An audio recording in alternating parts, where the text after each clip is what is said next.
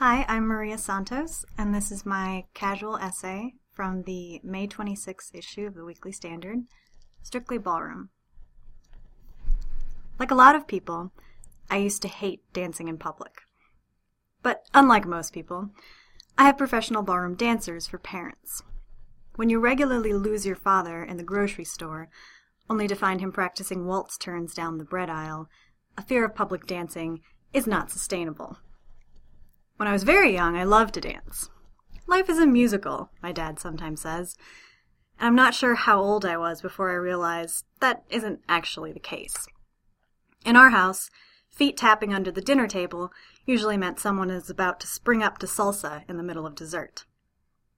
I spent a lot of time at dance competitions, where I envied the glittering gowns and ran to the floor after each set to collect fallen sequins. I watched practically every Fred Astaire movie ever made. By the age of 5 or 6, I had most of the routines down by heart, at least my interpretations of them, and I would put the movies on and dutifully practice in front of the TV. My specialty was a tap routine from Easter Parade and Miller's Shakin' the Blues Away. But eventually I started to notice that some aspects of my life weren't totally normal.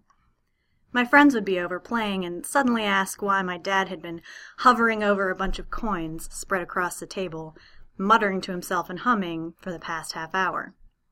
Wasn't it obvious? He was choreographing a dance routine. The quarters are the men and the dimes are the women. What else would he be doing? I also began to realize that I would never get to watch a dance scene in a movie only once through. As soon as the scene came on, my father would inevitably snatch up the remote and rewind the scene to the beginning, asking something like, "Were they using right turns or left turns? Come in here and see this." My mother would emerge from the kitchen and offer her analysis. "I think they're doing international style, aren't they?" Before long, they'd be dancing around the dining room arguing about which way those turns went, and I might as well give up on the rest of the movie for the next hour. As a result, my family knows by heart the contra dances in the BBC's Pride and Prejudice, the disco line dance in Saturday Night Fever, and most of Michael Jackson's Thriller routine. Of all the epiphanies, the saddest was the shattering of my dream of becoming a dance critic. Already the aspiring journalist, I would sit at the edge of the studio floor and scribble detailed descriptions of my parents' students. Good footwork, but terrible arm movement. Awkward hips.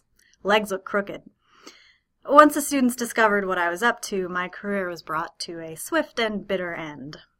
Then came the harrowing days of middle school, when I first really rebelled against dancing.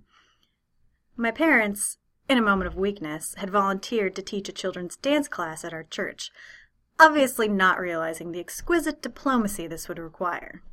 First, there was the problem of having girls dance with boys at an age when both like to pretend they don't get along.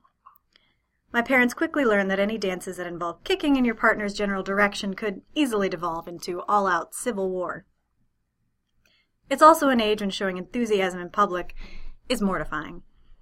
My parents, deaf to my protests, would force me to get up at weddings and parties and teach line dances to the crowd.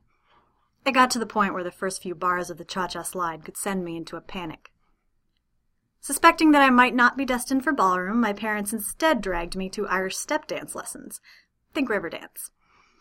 The first few times I performed, I made 1,000 mistakes and grimaced the whole way through. "When you make a mistake," my mother scolded me, "just smile more. No one will ever notice." I now know that if a dancer is smiling really hard, or worse, laughing, there's a significant chance they've either completely forgotten what they're doing, or they're yelling at their partner through their teeth. It took a few years of lectures on turning my toes out and holding my shoulders back, but eventually it became natural again, loving to dance.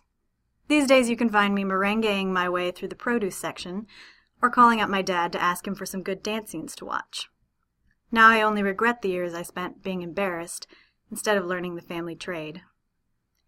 Although I still don't care for the cha-cha slide.